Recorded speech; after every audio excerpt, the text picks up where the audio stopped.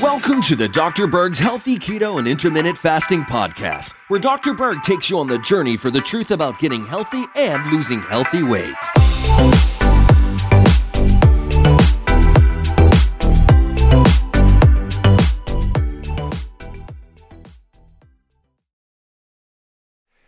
Hey, this is Dr. Berg again. I have another client that I want to talk to, and a couple things that she was a client a while ago, and then we worked on her, and then we got her back. She had a couple deaths in the family, holidays, and then we're getting her back.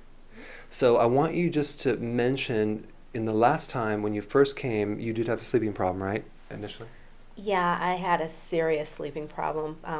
My husband gets up at 2, 3 o'clock in the morning. He's a trainer, and he's usually in someone's living room training, working them out. And so he leaves the house really early in the morning. I would wake up when he left the bed. Just by moving in the bed, I would wake up. And then I'd be awake until like 5 o'clock. I have to get up at 6. Right.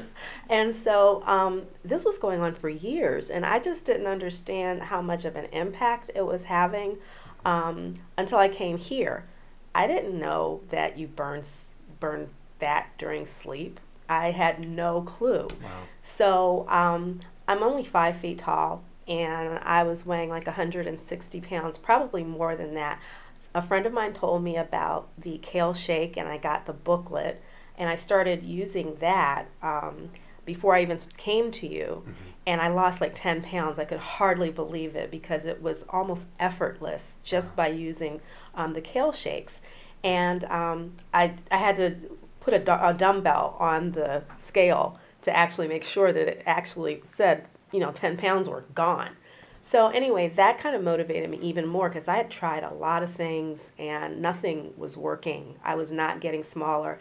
I did Zumba, mm-hmm. which my knees are now really bad because of Zumba. I loved it. Mm-hmm. It was fun, and I was consistent with it, really consistent, but it messed up my knee. And one of the first things you told me when I came here was that I needed to stop exercising. And and I was like, but I did lose 8 pounds. It took me 3 months.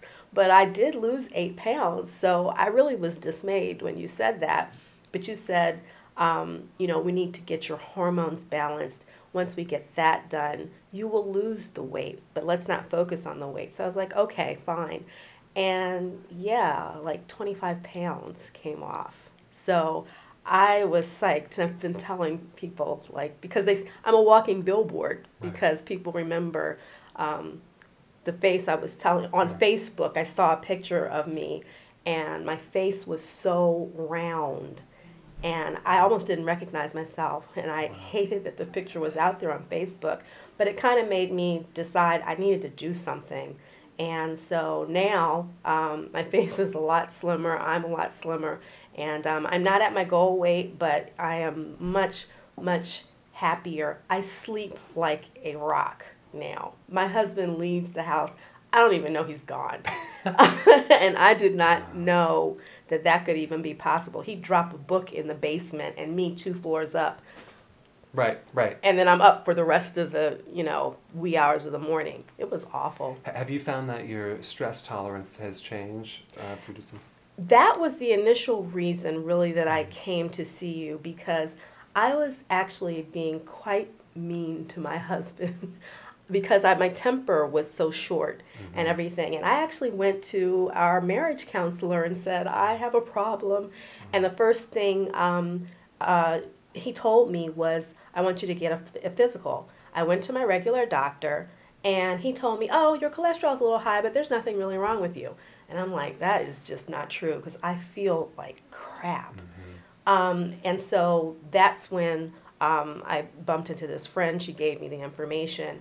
And you came, it was like you were living in my house when I sat down with you, because you were telling me about these different things and that were happening in my body and why. And I finally had some answers. And so it's been an incredible experience. That's awesome. Yeah. Awesome.